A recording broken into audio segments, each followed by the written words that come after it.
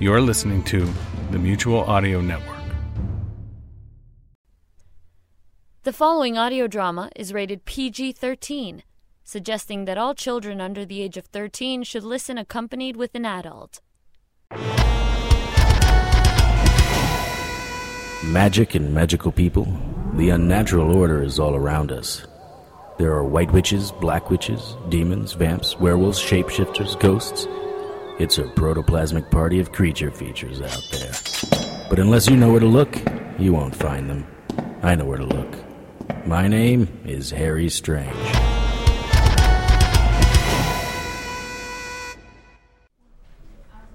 Mr. Strange, I'm not sure what you expect to find out. I cannot give any information to you, to anyone, without a warrant of some type. I understand, Dr. King. I certainly wouldn't want you to risk your license over a hunch.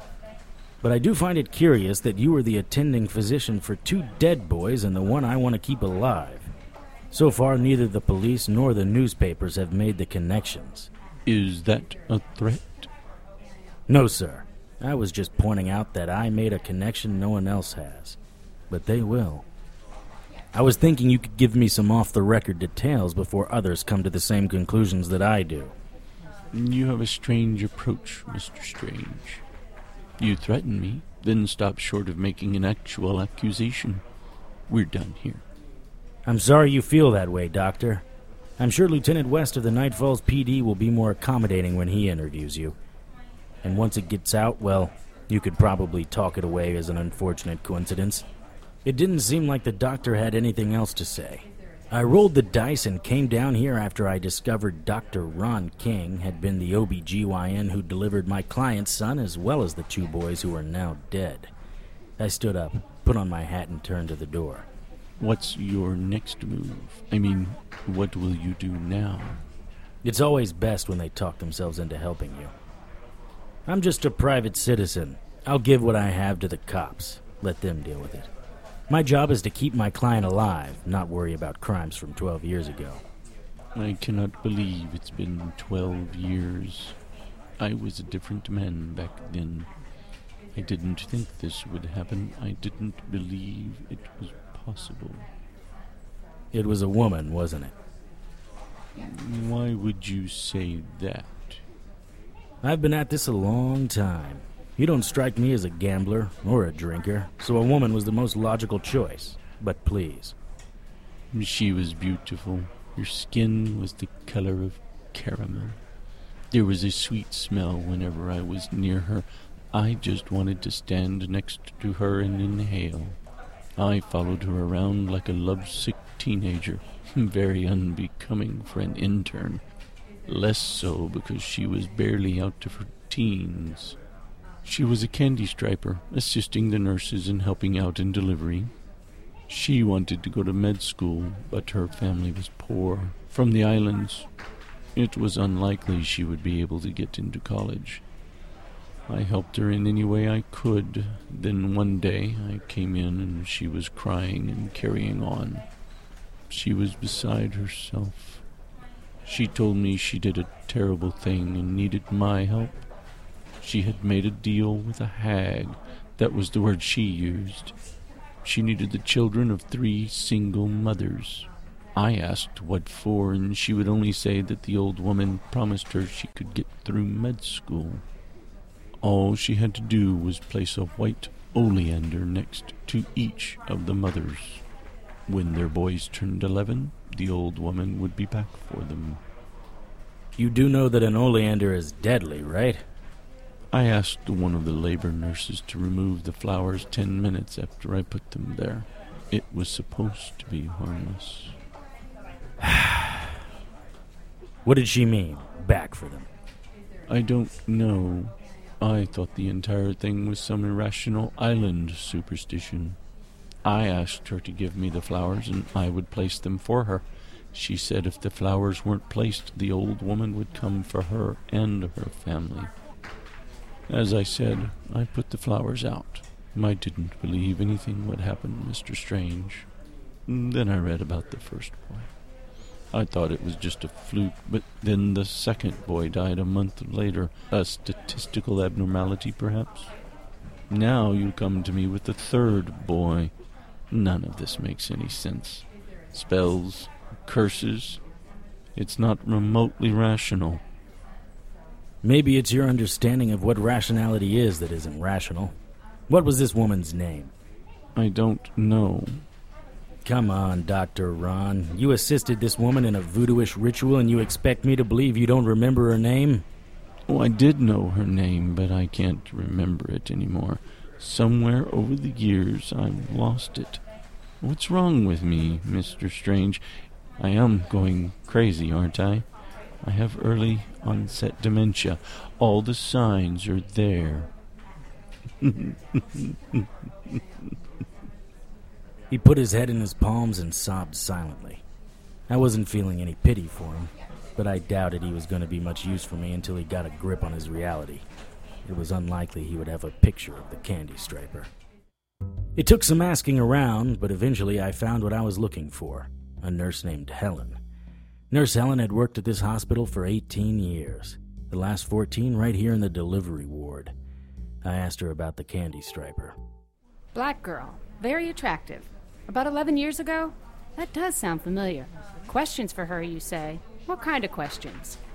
Just part of an ongoing investigation. Would you happen to remember her name? Shanna, Samantha, some S name. Let me see if I can pull it up in the employee database. You think she still works here? No, she hasn't worked here in years. I lost track of her. Do you keep track of all the candy stripers? No, but I like this one. She was spunky and, I don't know, special. One of those people that you're just drawn to. Apparently some were more drawn to her than others. But the database remembers everyone. Once they work here, I have them in here forever. Wait, that was 12 years ago. This only goes back 10 years. Hold on a second. I watched her walk away. She was probably in her early 50s, but well-maintained. The only real signs of her age were around her neck. She came back a minute later with a picture. It was a group of about 40 women taken in front of the old hospital wing, soon to be the new Night Falls Cancer Research Center if the construction was ever completed. All the nurses were smiling their prettiest smiles. I saw Nurse Helen standing in front, holding one half of a 3-line banner that read, Night Falls General Hospital, Labor and Delivery, 1994. Holding the other side of the banner was a beautiful woman with skin the color of caramel. I could see why Dr. Ron would be so taken with her. Words, at least the ones I had, didn't come close to describing how beautiful she was. Even now, 12 years later, her golden brown eyes pierced through the film, across time and into my soul.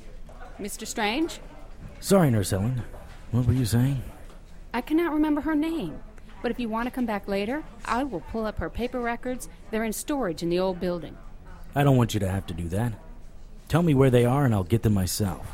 I couldn't ask you to do that. They're difficult to find. Plus, you need one of these. She held up her ID badge. I understand. I'm kind of on a schedule here, so... It's almost lunchtime. You buy a girl a sandwich in the cafeteria, and I'll get the personnel file. She tilted her head slightly and then smiled at me. She smiled again. This time the smile included her eyes, baby blues that seemed to be laughing a private joke. Deal. Deal. Nurse Helen was amusing company, sharing stories about patients and employees. What about her? I tapped the picture of the beautiful woman who may have been Shanna or Samantha. She mostly kept to herself. Well, except for her dalliances with Dr. King. You knew about Dr. Ron King? Ha! We all knew about Ron and Samara. That's her name, Samara. Samara. Samara. Of course. Why not? Excuse me? Nothing, sorry.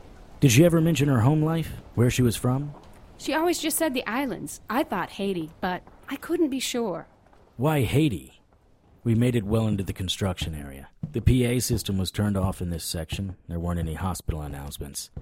There were ladders and power tools, but no workers. Must have been lunchtime. I did see a thermos with... Should be in here, the old HR office. I pushed aside the heavy plastic blocking the door and stepped into the room. I saw Dr. Ron a split second before I saw the .38 in his hand. I'd been set up like a turkey on Thanksgiving. I started to turn away and I saw Nurse Helen raising a syringe. I felt the slug tear into my gut. A warm feeling started in my stomach and spread outward. At the same moment, Nurse Helen pushed the syringe into my jacket. Now we find out if the stories about the infamous Harry Strange are true. No magic, just good old American pharmaceuticals. Say goodnight, Harry. This time the slug ripped into my side. I felt a hunk of flesh tear off. Good night, Harry. That sounded like a wonderful idea. Sleep. I sloshed barefoot through the mud.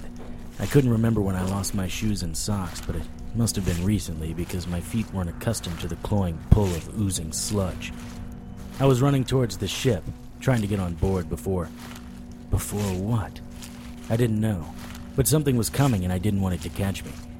I could feel icy tendrils touching the back of my jacket. One brushed up against the skin under my ear and burned. I doubled my effort, but the freighter remained just out of reach. Oh, lover boy. I froze in place. That voice, I knew it, even though it was dead and had been for over a year. Hello, Romeo. Looking for me? It was my wife, Maddie. Except she wasn't my wife anymore. She'd been turned into a bloodthirsty vampire by a Eurotrash piece of maggot meat undead named Vale. Oh, she still looked like my Maddie and sounded like her, but that was where the similarity ended. A self-loathing demon had taken up residence in her, and all it wanted to do was feed. At this particular moment, Maddie was holding a woman sailor in front of her, pulling her along by her hair. I had dropped my hand into my pocket and drew my weapon. Are you really going to shoot me, lover boy? Would you risk hitting the little sailor girl? Do you really think I'm going to let you go again? You mean you would kill me? The woman you swore to protect? The woman you swore you'd die for? Well, buddy, you didn't do a very good job of protecting me, did you? Maybe you should make good on the second part of your promise. I stepped toward her and she took a step back, dragging the sailor girl with her. What's the matter? Is the big bad vampire scared? Come on, Maddie, you don't have to do this. Let Olive Oil go, and I promise I'll do everything in my power to find a cure. A cure? You're going to find a cure? I don't think so. The smart brother died in your arms, as I recall. You can't protect anyone, can you? You're not Maddie. You're a blood-sucking maggot wearing a Maddie suit.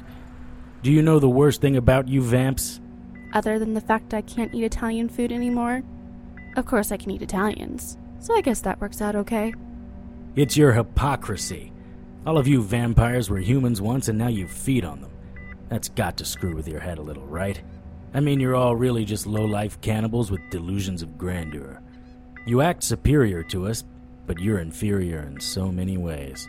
All you want to do is eat and sleep. You can't walk in the sun. You and the rest of the bloodsuckers are a joke. An evolutionary throwback to the caveman. No, that's not right.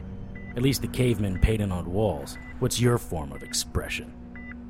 Maddie yanked back on the sailor's hair, forcing the sailor backwards in what had to be an uncomfortable position. I heard a cracking sound as the sailor's back popped. Mister, you're not really helping things here. Revolutionary throwback? Interesting.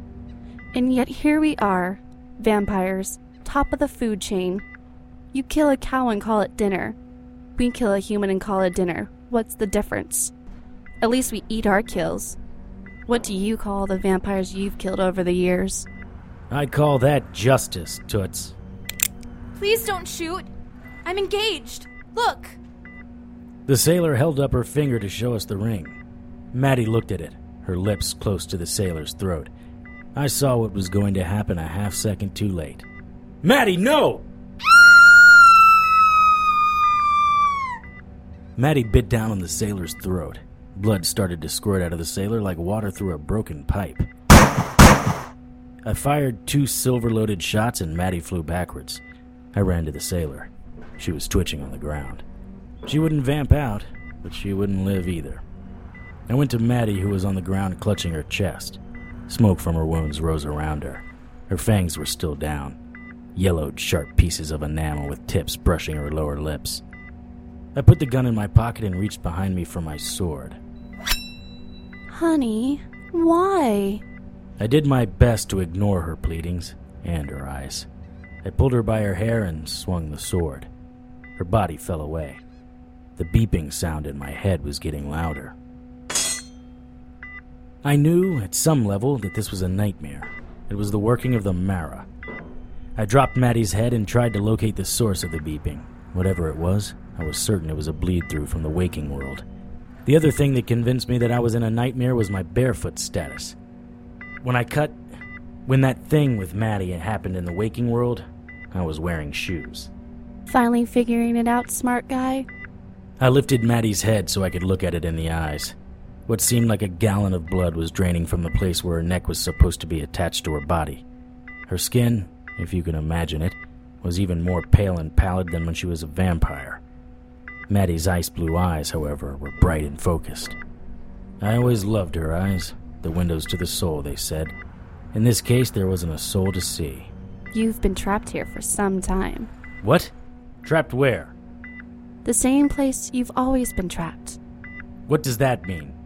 If there was any question that this was a nightmare, me talking to my dead wife's decapitated head sealed the deal. You need to get out. He needs you. They need you. They? For someone so smart, sometimes you're about as sharp as cottage cheese. They, the humans. This isn't just about a little boy. This is about a battle for humanity. I turned to the beeping noise. It was so familiar. What did Justin and Trudy have to do with humanity?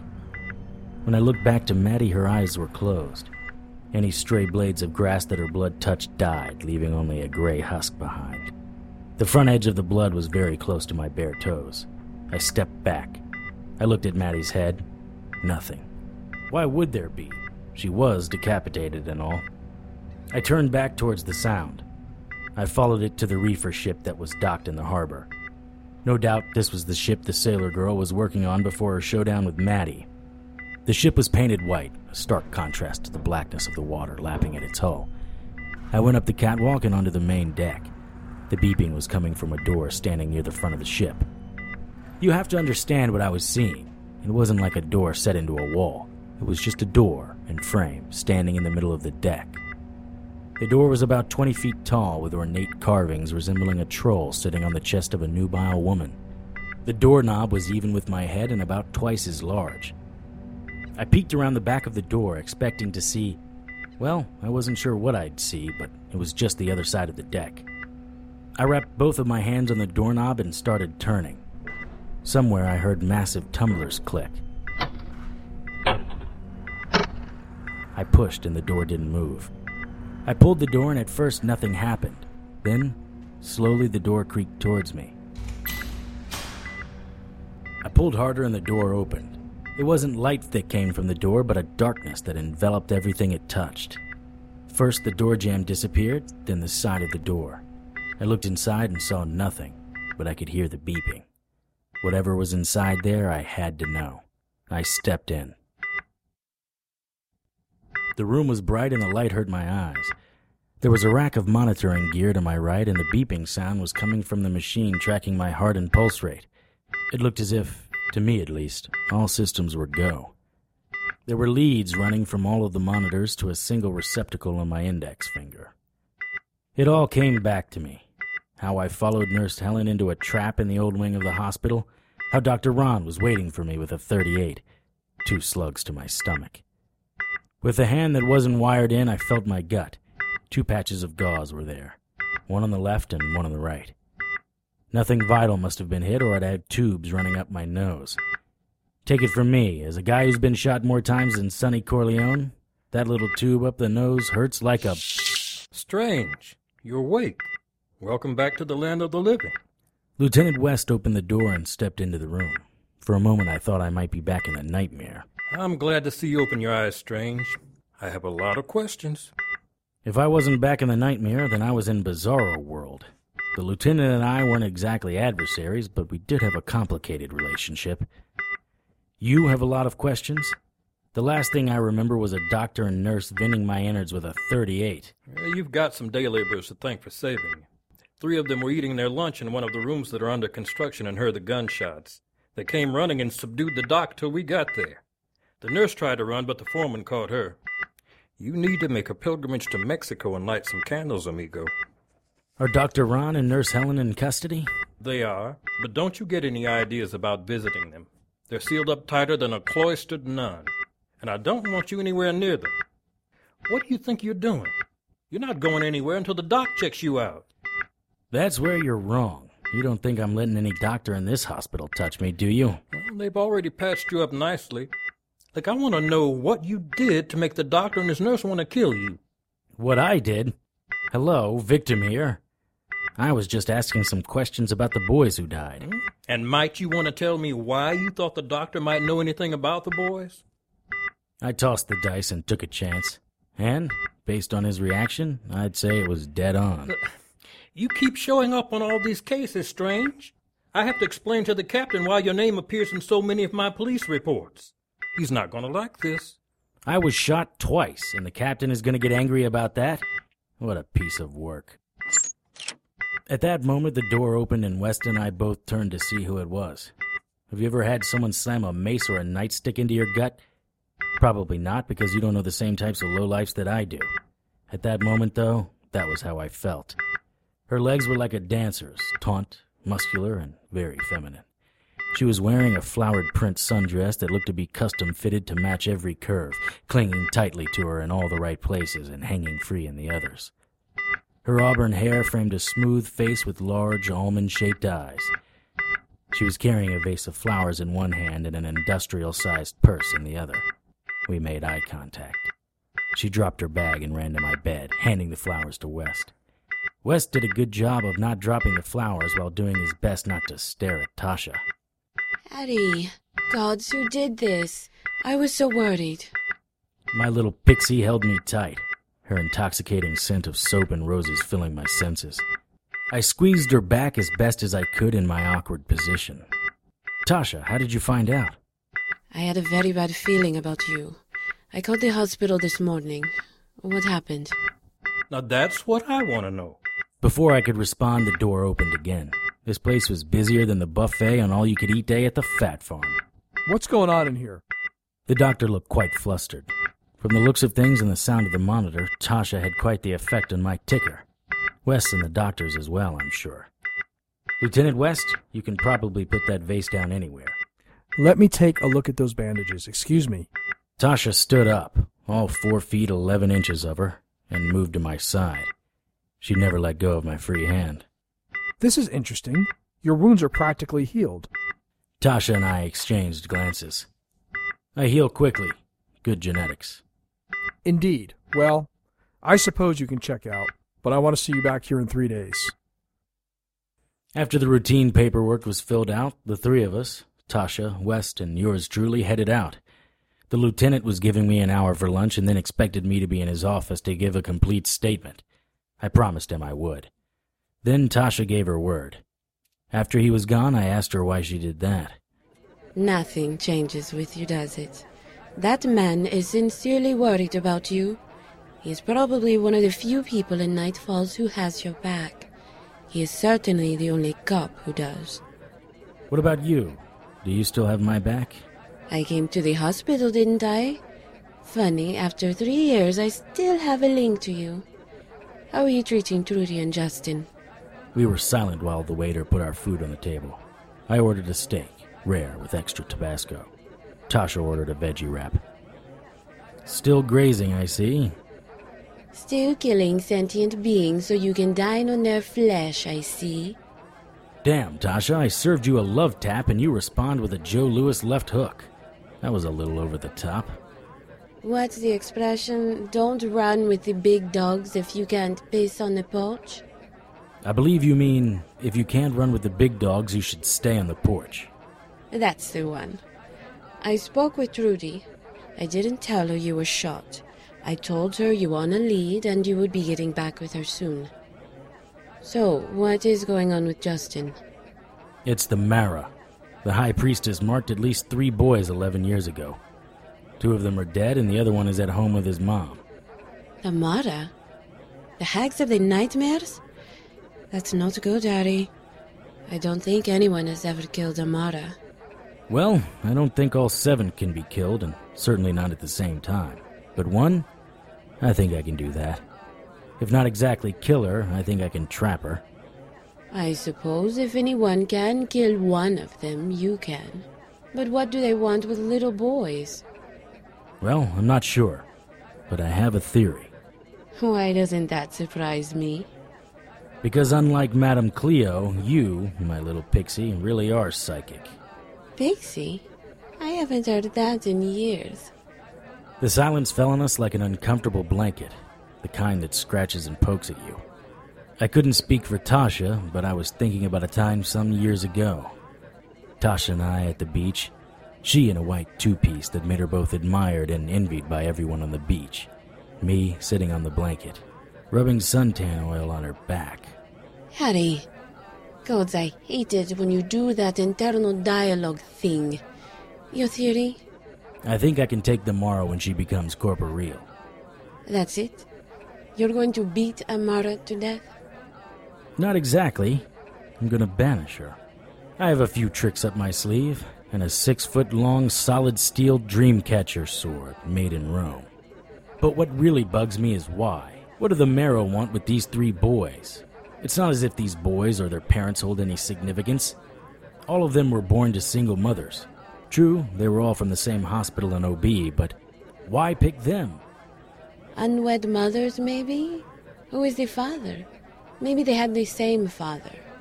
I thought about that, but no, they each had different fathers. I also plan on visiting Dr. Love and finding out about Samara. But right now, my only plan is keeping Justin alive by banishing or killing the Mara haunting his dreams. Of course, with your help, I can probably kill this one. Whoa there, big guy. My help? Sweetie, it has been wonderful seeing you. I would be lying if I said that I haven't been thinking about giving us another shot. Obviously, the chemistry is still here. But, no, Harry. You and I are seeking 2 different paths. I'm not asking for a long-term commitment, Tasha. Just help me with the Mara. Help me get Justin out of danger. Don't do that, Harry. That type of manipulation is beneath contempt and less than what I would expect from you. I swear I wasn't trying to manipulate you. I would have a greater chance for success if you would be there. You understand what Trudy, Justin, and I are up against without me needing to paint a picture. I don't have to sell you on unnaturals. You know what they're capable of doing. Come on, didn't we have fun with that coven of witches? They kidnapped me and did things. They almost killed you. What about the Gorniffs? That was pretty cool. You throwing those blue bolts of fire like some crazy sorceress, me hacking and slashing like a knight of yore. Plus, you did look hot in that completely impractical fighting outfit. Metal Bikini Leia has nothing on you. I did look good. No, this is crazy. You're the champion. I am just an enchanted human. Tasha, I could really use your help. It stays strictly professional. And after this, I go back to my self-imposed Harry Strange exile. Absolutely. I respect your decision. I don't suppose you still have that bikini. Not another word about that, Harry. What's the plan? Well, I need dictionaries. The huge ones. The ones that are like 6 inches thick. 8 of them.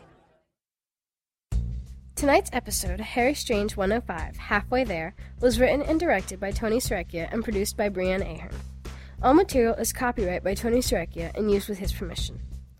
Featured in tonight's cast were Kimberly Poole, Parker Wehrling, Kellen Stennett, Perissa Johnston, Brianne Ahern, Tis Sistrunk Parlame, Casey Morgan, Clay Duggar, Alvin Macon, and Christine Cole. Harry's theme music was written and performed by Lance Hogan and is copyright by Lance Hogan and used with his permission. Contact Lance at his email, hoganl@yahoo.com. Incidental music was written and performed by Kevin MacLeod and is copyright by Kevin MacLeod and used with his permission. Visit Incompetech.com for more of Kevin's music. Visit HarryStrange.com to keep up with the latest news and information on everyone's favorite private investigator. Send your questions, comments, and suggestions to producer@HarryStrange.com. For The Harry Strange Show, I'm Sarah Serecchia. Good night.